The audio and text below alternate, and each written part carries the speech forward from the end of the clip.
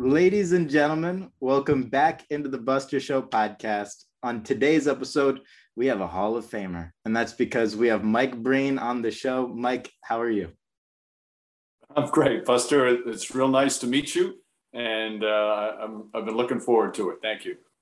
Now, I'm sure, getting introduced as a Hall of Famer doesn't get old, but how was that whole experience? And now, it's sort of like the sports equivalent of winning an Oscar. It's tied to you for the rest of your life. Well, it was truly incredible, and the best part about it was being able to share it with all the people that were responsible. I've been blessed in so many ways beyond what I deserve, Buster, and there's so many people in my personal life and then in my career who all played such an integral part of any kind of success I've had. So for me, the favorite part was being able to thank all those people and be able to share it with so many people. And then the particular Hall of Fame weekend, to have my family, my wife and my children, my mother, who's 89, who's probably watched more Knicks games over the past 30 years than anybody, and my brothers. And it was just, it was a special weekend to share with my family. And again, to be able to thank all the people that are responsible for me being there.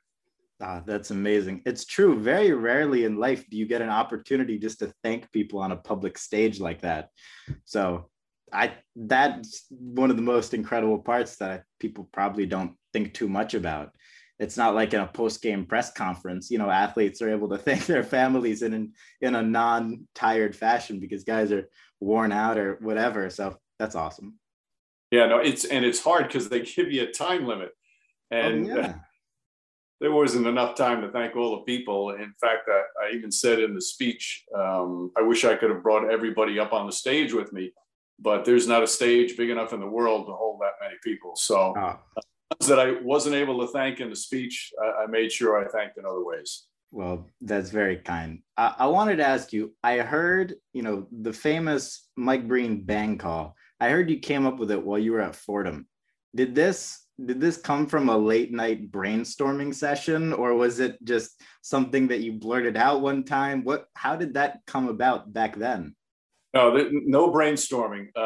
When I was at Fordham, obviously I joined the college radio station, and I do a bunch of games, but a lot of the games, because you evened it out with the different other broadcasters, student broadcasters. So the games that I didn't do, I always went to. Obviously, I'm crazy about basketball. Fordham was my team. So there was about 7 or 8 of us that would go to every single game, not just the home games, the road games. I mean, because, Fordham played Manhattan, Fairfield, LaSalle, right. A lot of them on the East Coast. We even drove to the Notre Dame game, which is a story in itself. But it was our just way of banding together and rooting for our team. So I'd be in the stands for most of the games. And when a Fordham player hit a big shot, it just came to me. I just started yelling out bang when it was a big shot. It didn't necessarily have to be a 3-pointer. And, it just got me fired up as a fan. And I tried it on the air a couple of times on the radio at the Fordham station, WFUV. And it didn't seem right to me. I don't know. Maybe you have to count it good. You have to say good before you say bang. And so I kind of shelved it for a while. I just kept yelling it in the stands. But then when I started doing television several years later on some Sports Channel America telecasts, high school games of the week that they're on TV, I thought it was a cool way of making a big play as concise as possible. And that's the whole key to it, Buster, is, when the crowd is going crazy and you make a call, most people's voices can't stand being at that high intensity level for a long time. The shorter the call, I always think, the more effective. And what's shorter than a 1-syllable word? So I kind of liked the way it sounded then. And some people told me they thought it sounded good, so I stuck with it. Now, how do you determine what deserves a bang? Because you can't be giving out bangs in the first quarter. Like, you have to choose who deserves that award, right? But I've heard you do one thing where if it's a beginning of the fourth quarter bang, it'll be like a bang, a little bit longer. And then if it's later in the game, it'll be an even shorter, higher pitch bang. So there are different levels of bangs. How do you determine what deserves it? Well, it's interesting you asked that because there is some thought that goes into that. I don't want to overuse it. To me, if I started using it all the time, it would wear out its welcome very quickly. Of course. I don't want to, every once in a while, I'll say it in the first half. If a team goes on like this incredible, 20-2, 22-0 run, or a player hits like 5 threes in a row, even in the first quarter, and just the momentum and the crowd is fired up, it feels right to do it. It wouldn't be the high intensity one like a game winner, but I think the momentum of either a player or a team just doing incredible things sometimes brings that up. As for late in the game, I try not to use it more than I don't think I've ever done it more than 3 times in a game. My preference is maybe 1 or 2. But there are some games now with this incredible shooting from today's NBA players that there's so many big 3-pointers in a fourth quarter that I'm tempted to use it more. So sometimes it's really hard to hold back because I want to use it. But then if there's in the final minute, and depending on who's playing in the game, like if it's a Steph Curry game or a James Harden game, and these guys are knocking down threes from all over, you want to save it for the really big basket of the game and potentially game winner. So sometimes I'll hold on to it, and then a 3-pointer won't happen down the end, and I never wind up using it. So I've got to kind of, sometimes I make the right decisions and I make the wrong decisions, and I'm just hoping that I make the right ones on this particular night. But that does answer my question. So there are bronze, silver, and gold level ranks. That's how it works. An Olympic year. That's a good way to put it. I like that. Now, are there any games or players that you particularly look forward to calling, separate from the Knicks, obviously? Do you have a Steph Curry game circled on your calendar? How do you look forward, when you get your full slate of season games at the start of the season, I imagine? Yeah, you know what, Buster? It's there's so many great players, veterans who I love to play, I love to watch, young players that there's not usually one more than another. Clearly, I love watching Steph Curry play. He's just magical to watch.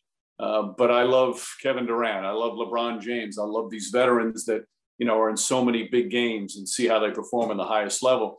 But I have to tell you, like, for example, this year's finals was as fun a finals as I've had. It ranks right up there with one of my all-time favorites because you had new faces who are now on the biggest stage. So to see Devin Booker, the way he was able to play, see some of these younger players like Cam Johnson, and then with Milwaukee to see Drew Holiday, who's always been one of my favorite players, to see what he was able to do on the brightest stage and in the biggest pressure games. And then, of course, somebody like Giannis Antetokounmpo, who it's sometimes he's hard to be objective about because he's such a remarkable young man.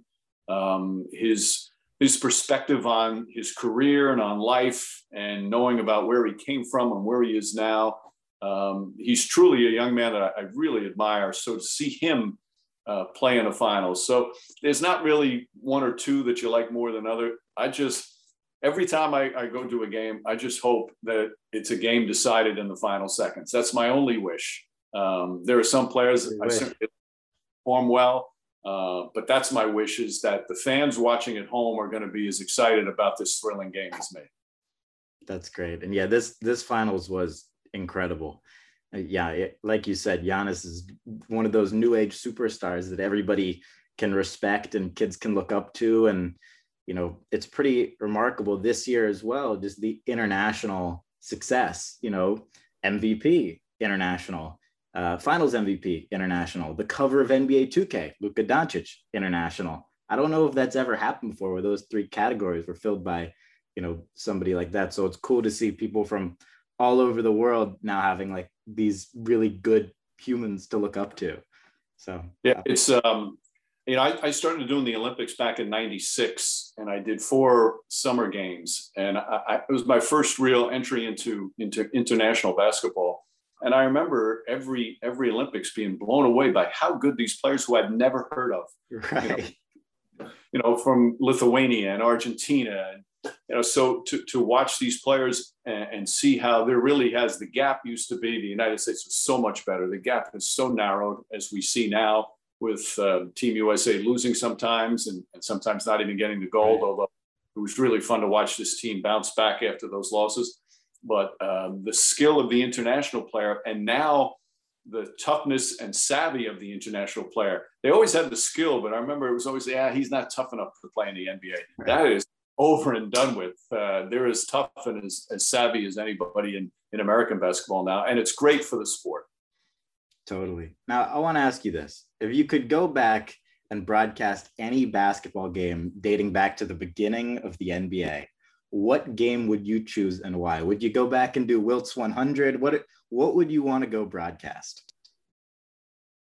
Wow. Well, that's a great question. I've never been asked that. I mean, maybe a Jordan game, a Jordan finals game. Where does your head go? Well, from a Knicks standpoint, growing up a New Yorker, growing up a Knicks fan, Game 7 of the 1970 finals, the Willis Reed game, when Marv yelled at Willis. Even though that was a blowout, it was such a special moment in New York sports. I've lived in New York my whole life, so that would have been pretty cool. I think, it's funny, we were doing the Phoenix Suns and their finals appearance, first time in a long time. That Phoenix Suns-Boston Celtics game, where Gar Hurd hit the shot, games like that, I think would be thrilling. Larry Bird stole the ball. Havlicek stole the ball, a couple of those Boston Celtics ones. Now, I'm going to have to give this some thought, come up with a good one. I've never been asked that, and it's a good question because there's so many historic games over time that I've got to come up with one. For me, it would have to be Wilt's 100 because there's such little documentation about it. To be able to go back and just theoretically, let's assume all these games are televised, right? If there was a televised, well-broadcasted version of that game, it would be insane. That stuff does. Some people out there, conspiracy theorists, don't believe that it happened. Right. It's crazy. Yeah, and it's imagine the social media and Twitter going crazy with, well, Wilt's got 82, when he's in the third quarter or however many he had at a particular point, everybody would be tuning in. And that's one of the beautiful things about Twitter. And there are certainly some non-beautiful things. Right. But sports fan were being alerted if something really wonderful is going on in the sports world that you're not aware of. You quickly find out, if a guy's having a no-hitter now during the baseball season, all of a sudden you can tune in and because everybody knows about it. But the Wilt Chamberlain game would obviously be one of those that were up there. That's got to be a difficult thing to call, broadcast a perfect game or a no-hitter, especially because as the game goes on, you both want to talk about it, don't want to talk about it. But as well, there's so much pressure on you because it's one of those things as a broadcaster where and correct me if I'm wrong, but I feel like generally you only notice the broadcaster, you just expect them to be great and you only notice when they're bad. So for a perfect game or something like that, you have that one moment, one chance that is coming to get that perfectly. How does somebody even stay calm in a moment like that? That's what I'm wondering. Well, Buster, that's what we live for in those big moments, to have that iconic game, that iconic performance. And you just get so wrapped up into the game. And, as long as you're prepared going into the game, that's the whole key. Then you can just worry about, calling the action that's in front of you. And you do have to maintain your poise. And at the same time, that's something that comes with repetition. If I come back and watch my first year doing NBA games on television, I know the first year, the first really close game, I was probably screaming my fool head off, hyperventilating, made mistakes. And then by the time you do it 4 or 5 times, then you kind of feel a little bit better. Same thing, the first time I did a playoff game, that was a close game at the end. The adrenaline was flowing so much, I didn't know how to control it. But by the time you do 4 or 5 or 6 or 7 of those, you get a better feel, you gain a little more confidence. And the same thing with the finals. I mean, whenever there's a finals game that's going down to the wire, and we had a couple of them this year, I have to remind myself, okay, just stay with the game, stay with the flow, because, I love the sport so much and I love the game so much that it's easy to get so hyped up, and you've got to make sure you maintain your poise. But I didn't always maintain my poise. Like anything, practice, and the repetitions may be better. I'm certainly a lot better calling a close big time playoff game than I was 15 and 20 years ago. And Of course. it's the point where, like I said, you can't wait for those games. You live for those type of games.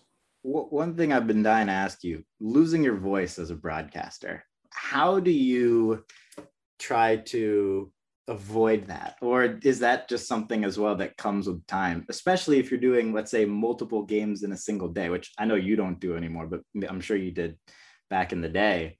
How do you not lose your voice? Because there's this, one of the things that I do is I do the play-by-play for this basketball league. It's called the Crew League, and it's rappers playing against each other. We record the whole tournament in 2 days, 4 games a day, sometimes 5.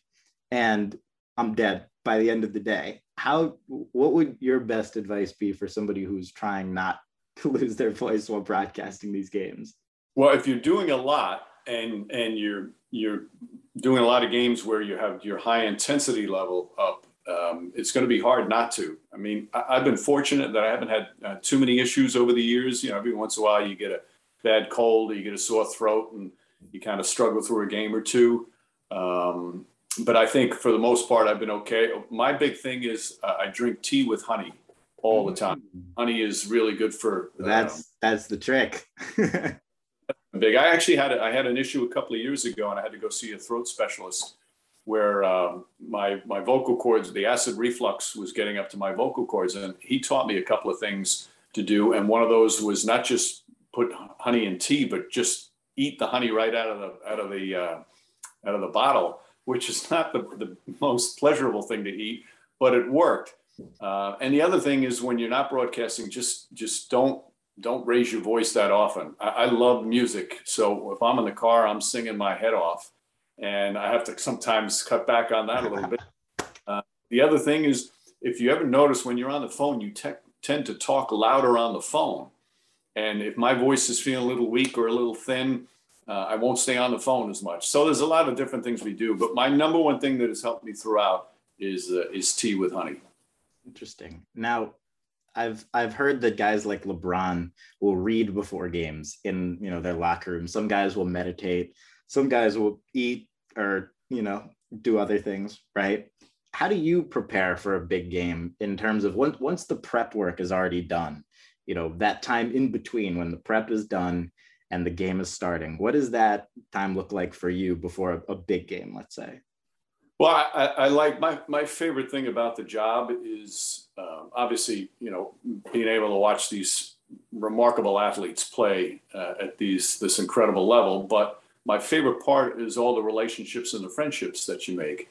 So if I'm in an arena and I've got all my work done, and that's critical. And that's what I tell young broadcasters all the time.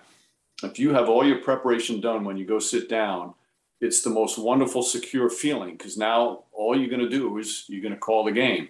If you try to take shortcuts on your preparation, didn't do as much, like you're thinking in the back of your head, like, oh, okay, maybe I'm not as prepared. I hope this doesn't happen. I hope that. That's the worst way to go in. So if I have all my preparation done and I like to talk to people just around either the table, either my analysts, the people who work, our stage managers, statisticians, people in the arena, friends that, like for example, at Knicks games, I've been doing it so long there that season ticket holders you get to know really well. So right. It's just talking about the game and taking it in a little bit. So that's kind of my favorite part of it, is just soaking in the atmosphere. Especially for me to be doing games at Madison Square Garden, even though I've been doing it a long time, it's still sometimes surreal to me. It's still the greatest atmosphere for a big event, in my opinion, in pro sports. I know I'm not objective because I'm a lifetime New Yorker, but sometimes you just need to sit back and look around. I'm like, wow, I'm sitting here courtside at Madison Square Garden calling a game. I know. If you had to pay for every seat, I mean, it's like $40 million in tickets over the years that you broadcasted the game. On higher too. Probably. So the fact, I mean, it's the most incredible thing ever. You really figured it out. Like I said at the top, I'm blessed way beyond what I deserve. No, that's amazing. Now, what does your in front of you look like? What do you need in front of you? I know you've got your your honey and the tea on one side. You've probably got a box score, I imagine, maybe a TV, probably someone in your ear. But apart from those things, what do you need to have in front of you? Well, yeah, one of the great things with the NBA is you have the stat monitor in front of you that has everything. Now, I also have a statistician. Dave Freed has been my statistician for 30 years. Wow. He's just a partner. I'm not as good if he's not sitting next to me. He's that good. He knows what I like in terms of numbers. He knows what I'm looking for. So I need him next to me. I need the stat monitor to give me all the numbers that I need. But I tend to over prepare. I have charts for every team that I do, and it has some biographical information. It has some personal information. It has some statistical information. And then with index cards, I update each team and how they're doing. So I have a lot of stuff in front of me. And that stuff I think is important, because the way I go into it, if there are 15 players on each team, and now the rosters there are 13 active players per game. If any of those players have their career game that night, and sometimes it's that 13th guy in a blowout goes in the last 5 minutes. Jeremy Lin. Right. Stuff like that. You never know. I want to make sure I can tell every single player's story if they have that career game that night. And that's important in the preparation. And even if it means, they just signed a guy to a 10-day contract 2 hours before the game, he might not play, but I better have a whole slew of info on him in case he does play and goes off in the last 5 minutes with his team down 25. So that stuff's really important for me to have all that there. With that said, though, Buster, and Dick Stockton is one of my broadcasting idols. He told me this a long time ago. We were sitting down, we were doing a game, and I've got all these notes. I mean, over prepared.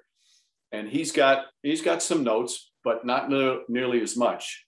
And he comes over and he says to me, "That's great." He says that you got all that stuff. He says, "But just remember, the number one thing that matters, it's what's out there on the court." He goes, "You can use that stuff, but what's out there on the court will determine what you're going to use." And it was so good. Like, there could be a player that I have 4 really good nuggets, either a statistical nugget or a nugget about, and I want to get that in. But the guy gets 3 fouls in the first 2 minutes of the game, and he's a non-factor. I'm not gonna jam that story in. Right. Do with the game, and that's what he taught me a long time ago, and it was a great lesson about let the game dictate all the information you have in front of you in terms of what you're going to use.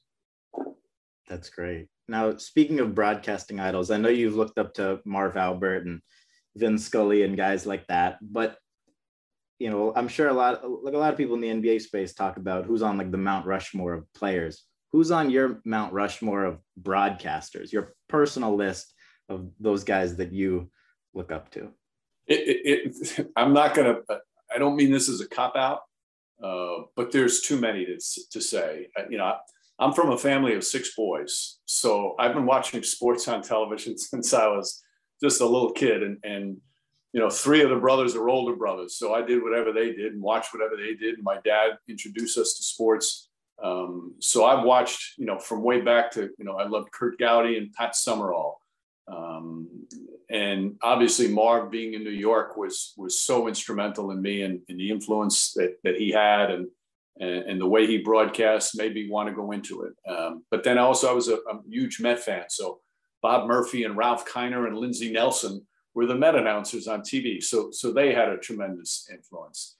So there's so many. I mean, today, whether it's Bob Costas or Jim Nantz or Al Michaels or Joe Buck, the talent level right now, and guys in my era, I know I'm going to come up short in terms of not naming everybody I should, but I will tell you that 2 men that I really admire because of the way they conveyed warmth through the television. And that's a hard thing to do. You can be good and do everything right, but to convey warmth through the television with people sitting at home thinking, boy, what a wonderful guy that is. 2 of my favorites in that aspect were Dick Enberg, who just seemed like the kindest man when he called the game, and Vern Lundquist. I loved Vern Lundquist because he just seemed like this warm and friendly guy who loved sports and knew how to call a game and knew how to bring in his partner. So those are 2 of my favorites as well. But there's so many great broadcasters out there right now. And there's so many terrific young broadcasters out there too, Buster, that I'm blown away by some of the talent of some of these young people. That's amazing. Now, like speaking of when you started out at Fordham to now, how the equipment and tech has changed. I wanted to ask you about that. How different was the tech and equipment for the first Knicks game you broadcasted compared to now? Like what is the difference in actual things that you have? Ooh, that's an interesting question. You don't really, when you're doing the games on television, you don't notice that as much. All I know now is the sound in your ears are so much more crisp. They're so much better. The sound quality, the microphones are just off the charts in terms of how it sounds in your ears and how it sounds over the television. The biggest change, obviously, from when we started doing games to now is the internet. I mean, that's changed everything. And I remember when I first started doing Knicks games, the first thing you do when you get off the plane, you'd go into the airport at the local newsstand and you'd buy a newspaper to look up stories in the local newspaper, because that's how you got some news that are able to, once you got to the arena, ask the right questions. Now I could spend 10 hours reading stories on a given name on any given night. Personal stories about players, all the stories about the teams. It's almost to the point it's oversaturation for a broadcaster, because you don't want to just load yourself up with all this stuff and then forget about what's important to get in front of you. So that's been the biggest change since I started, is that there's so much information. I think you have to have the ability to edit where what's important and what's not so important, because there's too many things out there that you can use and would be effective if you used it, but you have to cut it down at some point. Totally.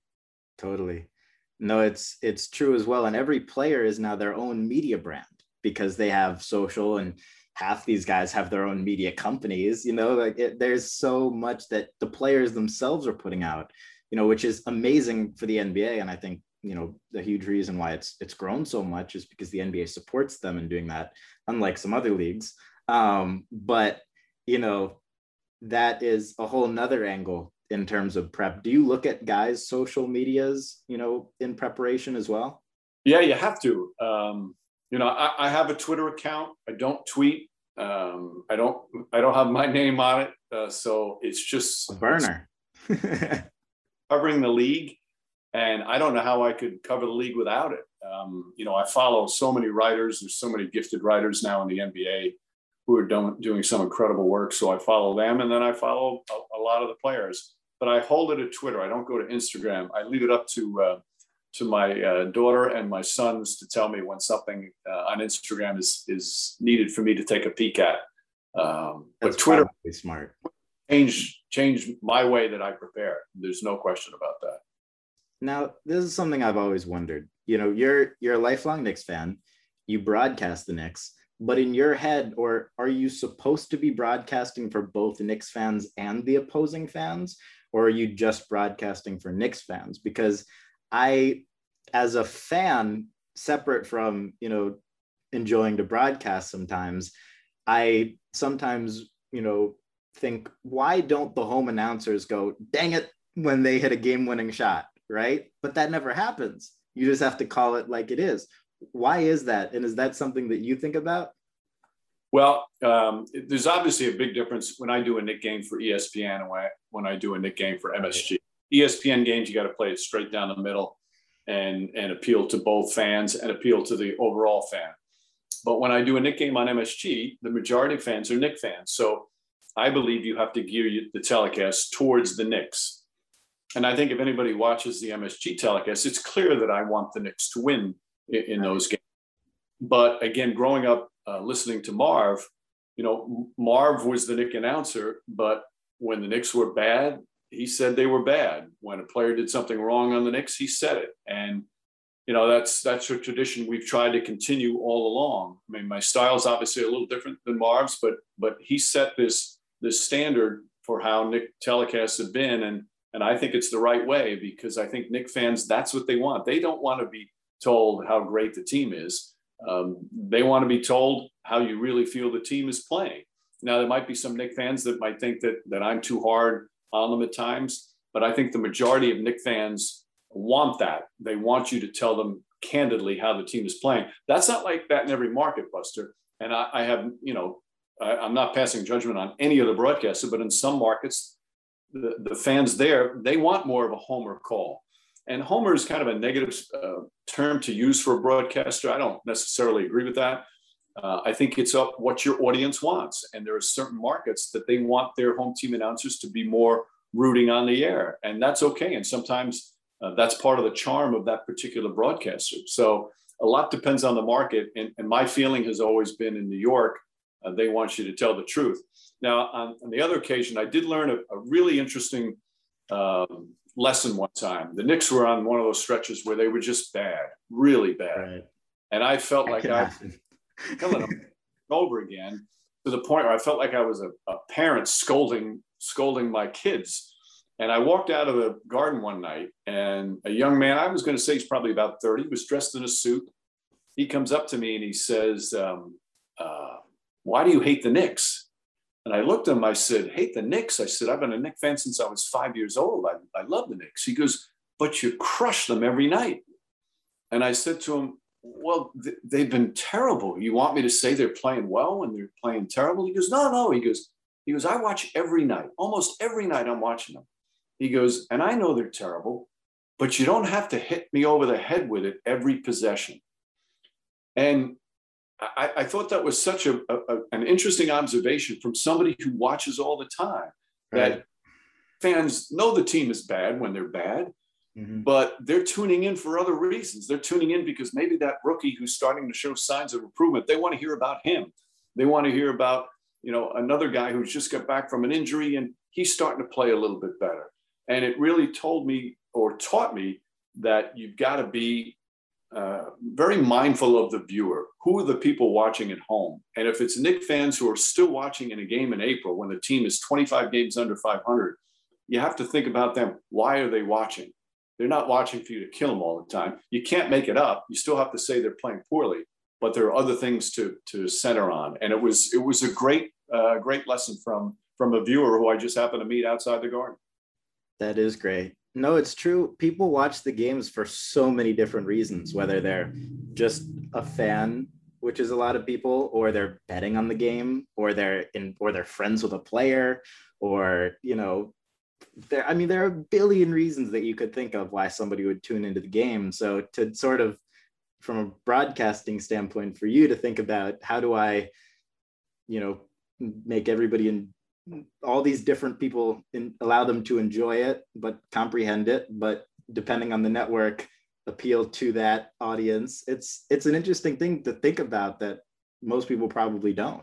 It's exactly it. And sometimes you even there are team fans watching at home who are rooting for the other team. So you can't neglect the opponent, the Knicks opponent. You got to talk about them and why they're good and why this player is good and tell interesting information about the other player too. So it's finding that balance. And again, like anything, it takes a while to kind of get a formula that you feel comfortable with and think is the right thing. And hopefully you're making the right decisions for the viewer's sake. Now, do you ever do this? Because I've been wondering, are you ever walking around the house and you're doing some activity and you just start calling it how it is? Like you're throwing paper in the trash can in your kitchen and then you just go bang when you get it in. That doesn't happen? No, I do too many games a year. Doesn't happen. Got it. Just wanted to check. Yeah, no, that one I'll stay away from. I do get people, and I'm to me, I'm so flattered when anybody ever asks me to take a selfie with them. I just, I so appreciate the fan support and when they're also nice. But people now, they put up their phones and they want me to yell bang into the phone.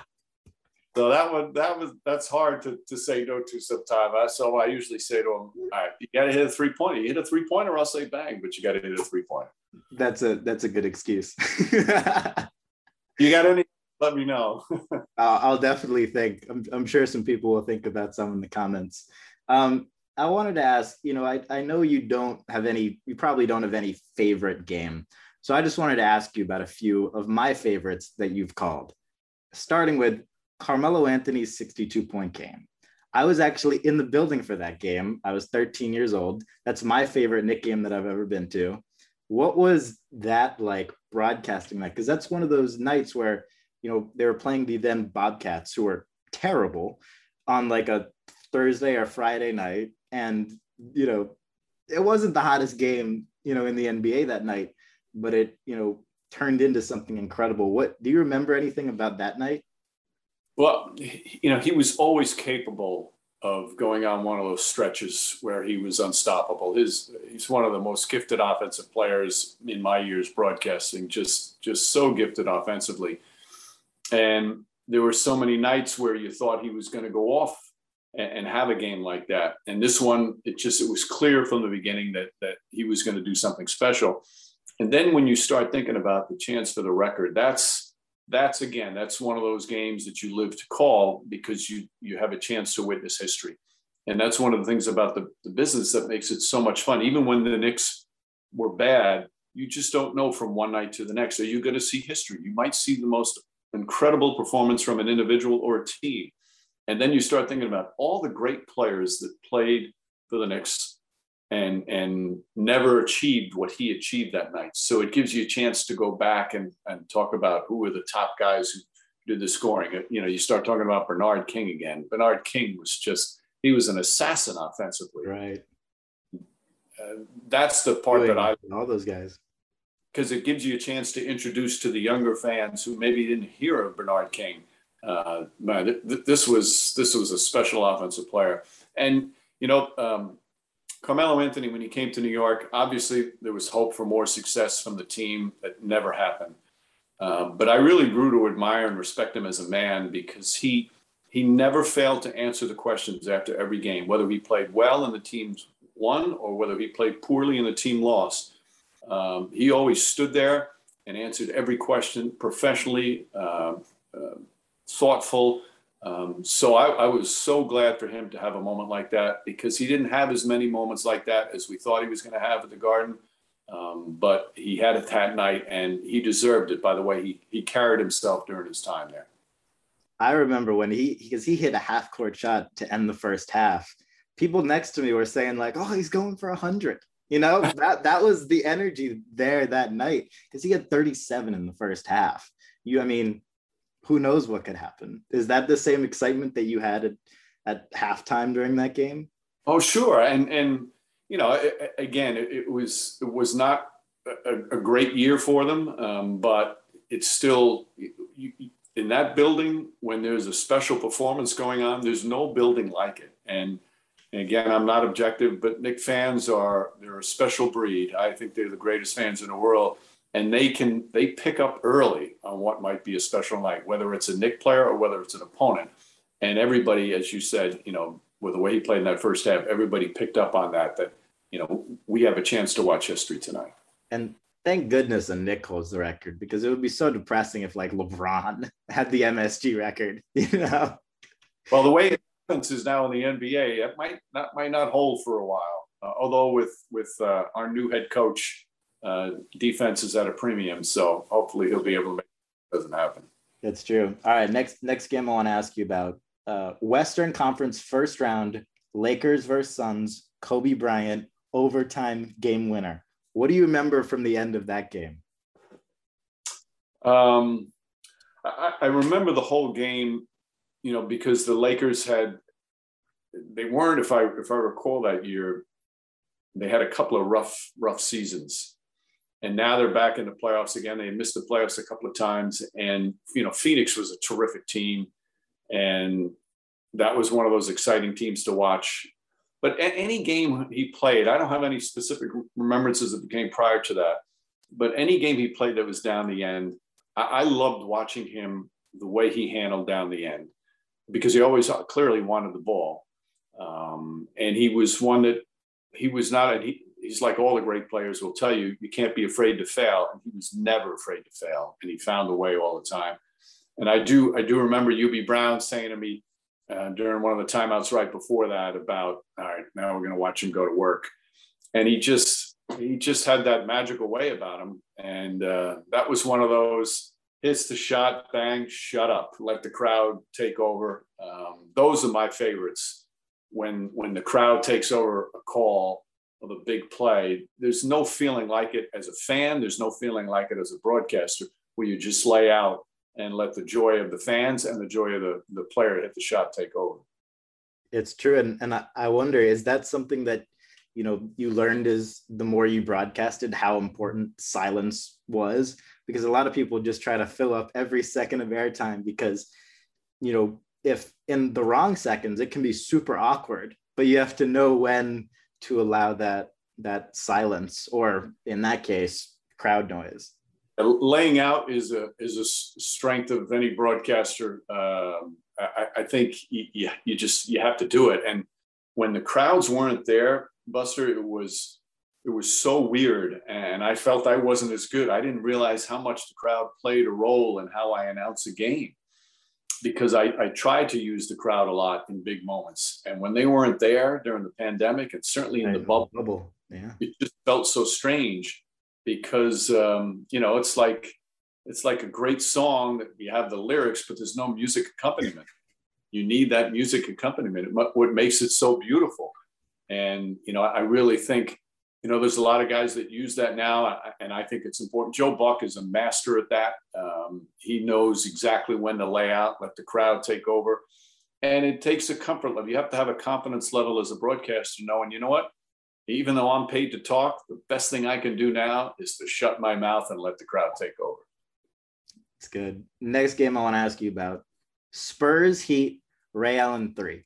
I don't know if you think this, but I feel like that's your word for word most well-known call. I'm sure people in Miami have that tattooed on their arm, right? Bosh gets the rebound from a LeBron miss, gives it to Allen, game 6 of the finals. I mean, that call, because it wasn't just a bang, it was a full sentence leading up to a bang where you didn't, it was live, you didn't know what was going to happen. What do you remember from that exact call? And do you agree that that's your most well-known call? It very well may be. And I've heard it, especially you go down to Miami, people recite it to me, won't go, rebound, Bosh, back out, down there, the whole thing. It was truly one of the most exciting, because it decided a championship. Right. He doesn't, God, the Spurs win the title, and Miami is not, they're not the champions that year. And the thing that everybody talks about was, and I remember this, the NBA was going to have the championship presentation on the court for the Spurs. And it looked like they were going to, so they had the rope out. They always had that rope around the court. So the rope was out.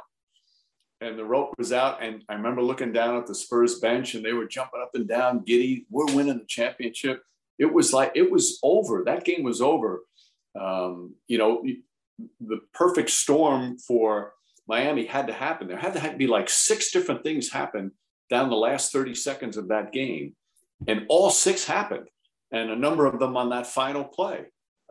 So it's amazing, the fine line between winning and losing. And that's why it drives me crazy when people say, oh, he never won a championship, so he can't be considered one of the greats. Sometimes, one minor thing prevents a player from winning or losing a championship. And that one did. And, it was just, the other thing that I remember from that, Buster, is knowing Ray Allen, all the games I must have done, a couple of hundred games that Ray Allen played in for his various teams.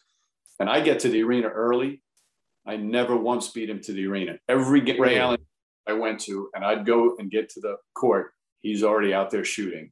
And he was made and built for that moment, because that shot he took, I'm sure he took countless times that day before the game, and thousands of times throughout his career. Wow. Now, do you ever have things where guys will come up to you after a game or well after and be like, that was a great call on that play of mine? Like, has LeBron ever come up to you, before or after a game and been like, I really like that call you did on that dunk of mine? Does that ever happen? You don't get, they don't come up sometimes. Sometimes they sent out a tweet on something like that. There was a bang call this year that LeBron liked, that he put out there, and that gives me credibility in my household with my kids when that stuff happens. So I like, for sure. But no, it's always, you feel this responsibility to get those calls right. And again, you don't always nail them. Sometimes you nail them perfectly. Sometimes you wish you could have done something a little better, and sometimes you don't do a great job on it. But you feel this responsibility to make the big events, make the right call, because the players that put all the work and time into it deserve that, and the fans deserve it as well.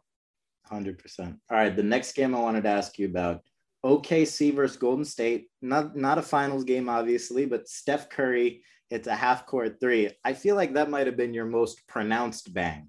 That was a high gold medal level bang. What do you remember from that shot? Well, I don't know why I did a double bang that night. That was the double bang. That's double gold. Yeah. It just came out, and that was a cumulative reaction, because that year the Warriors, they were on one of the most magical runs I've ever seen. At the time, they were like 54-6 or something like that. Just an incredible streak. And they were beating everybody and beating them badly. And now they face a really good Oklahoma City team, and they were getting their butts kicked for a while. And Curry was just a magician that year. He turned his ankle early in the game and had to leave the game. Right. Comes back. They're down double figures in the fourth quarter. Oklahoma City, that arena is a great arena. Place is going crazy. And you're thinking, okay, this great run is going to come to an end here this afternoon. And they figured out a way. They figured out a way to do it. It was like an out-of-body experience. I don't know why I screamed so loud, but as a fan, to watch them do that again and overcome adversity in one of the most hostile arenas in the league, that was a special comeback and clearly a special shot. And maybe we have gotten to the bottom of it, where the double bang is the highest honor you can receive from you. I think I've only done it, 3 times. Luka Doncic last year in the playoffs when he won a playoff game at the buzzer. And then there was another, Eric Gordon, of all people, got one once. It was a Houston Golden State game that was just one of those games back and forth. You have the same passion for basketball as I do. You just get caught up in the wave of emotion and the excitement, level of play. And even as an announcer, I have to keep a level head, but at the same time, the fan in me comes out. And sometimes the play is so surprising and so extraordinary that you got to let it go. Totally. Last game I want to ask you about, the blocked by James game. The I don't know, I guess it must have been 7 in Cleveland Golden State. LeBron has never won a title in Cleveland. It's coming down to the wire. Looks like they're not going to get it done again. And that play happens. Were you at center court broadcasting that game? So did you see him coming, or was it you were focused on the ball, on Iguodala taking it down the other end, and then he just appeared out of the blue? What was your vantage point of that play? Well, again, in that particular play, you really have to focus on Iguodala going up for the layup. And I think it was J.R. Smith who was right around him as well. So I'm not seeing LeBron race the whole way, but I see him come in at the end of the picture. And you still don't think, Iguodala is 6'8" and he's right at the rim. You think there's just no way. And if he hits that shot, game over, championship over. Again, it's like the Ray Allen shot. It made the difference between one team winning and one team not winning. And for him to make that play from how far he came and to make sure it's not a goaltend and not foul, it's one of the iconic plays in the history of the league. And, he had, because he has so much responsibility offensively, he doesn't play defense the way he did when he was younger, and he can't, and most players at his age can't, but he was always one of the smartest defenders, and he knew angles and he knew what he could do. And for him to have this great offensive machine in terms of scoring and assists, one of the greatest plays he's ever made, and the one that won him his championship in his beloved hometown, was on the defensive end. And it was incredible. That whole series, the way they came back from 3-1 down and gave a championship to a city that when you were in Cleveland, you could feel what it meant to those fans, how hungry they were and how desperate they were to get the championship. And here this hometown kid delivers it. Amazing. Well, last question for you. What advice would you give to an up and coming broadcaster who maybe wants to do it on TV, or by the time they do it, it'll be VR? What advice would you give to a young up and coming broadcaster? Well, I think the first thing is somehow find a way to get repetition, because like anything, when I started, I wasn't any good. And I just kept working at it and working at it. And, there are ways to do that even when you're in school. You just sit in front of a television and you call a game off a television, or you go to your local, if you're in high school, you go to your local high school. If you're in college, you go to your college and sit up in the rafters and call the game into a tape recorder. And just do it over and over again. And you're just going to get better. And if you don't get better, then you realize maybe it's not for you. But that's the way to get better, is by calling, repetition, and going back and listen to it and trying to get a feel for what you like and what you don't like. The other thing is preparation is the entire key to it all. Because if you're prepared and you know everything about the sport and the teams and the players that you're broadcasting, there's a comfort level when you sit down in that chair to call the game, because you've got all the information ready. There's nothing that's going to surprise you. You can just worry about calling the game. So those, to me, those are the two things that you really have to focus on when you're first starting. And I think it's also important to get somebody who's going to tell you the truth. Find somebody, whether it's a friend, whether it's a family member, whether it's somebody in the business, who will tell you what you need to hear, not what you want to hear. You need somebody to tell you, okay, you do this well, but you got to get better at this. Because, my mother and father would hear me do a game when I was there. Oh, you did such a great job, son. And of course they're going to say that. They love their son. Right. But find somebody who's going to tell you the truth. And I was able to find some people, and even now to this day, I've got some people who I say, hey, listen to a game. Tell me what you're thinking. What do you like? What do you don't like? And some of them are in the business. Some of them are just friends who are fans at home who watch everything. And they've really helped me if I'm slipping up on something or something I need to get better on. And I think that's really important, to get somebody who's going to give you honest evaluation, the tough love, the tough coaching that's going to make you better. That's great advice. And, I think it is true that people always say that basketball players want to be rappers and rappers want to be basketball players. But I think more and more, well, I know from my broadcasters wish they were the starting point guard of the Knicks. And oftentimes, to the dismay of some, but to the belief of me, a lot of those players want to be broadcasters too. And I think that's happening more and more. So it's funny how everything comes full circle, because you were talking about when, you might realize broadcasting is not for you. For me, when I realized basketball wasn't for me, it's tough to come to that realization. Yeah, I was a professional baseball player when I was a little kid, and I learned that right away. And then basketball thy I learned that early, that I was not going to be in the NBA, but that was still, when you're young and just starting out, that's the ultimate goal. What would be better than being a professional athlete? But it is also true that, being the great thing about broadcasting too, is you can do it your entire life. There's no physical element of it. So you could do, like Vin Scully did. It's literal, the entire life. So I think broadcasting does have the edge on sports in that category. It's a wonderful profession to be a part of. And, the reason I fell in love with basketball was the team aspect. I just loved the idea that you're working with four others on the court. And often if you work together as a team, you can beat another team that had more talent. The collection of talent was better, but they didn't play as well together. And that's why I fell in love with basketball. And broadcasting basketball is the same thing.